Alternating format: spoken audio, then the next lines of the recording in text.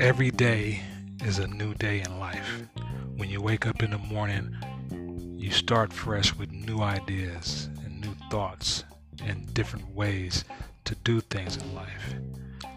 Sometimes it's not always best to reverse and go back in time and try to relive certain things. Sometimes you have to move forward and keep going at a good pace.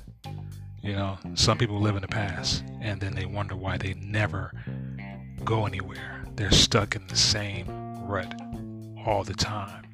So like I said, it's always key to move forward. You can use the past to determine your future, but always move forward.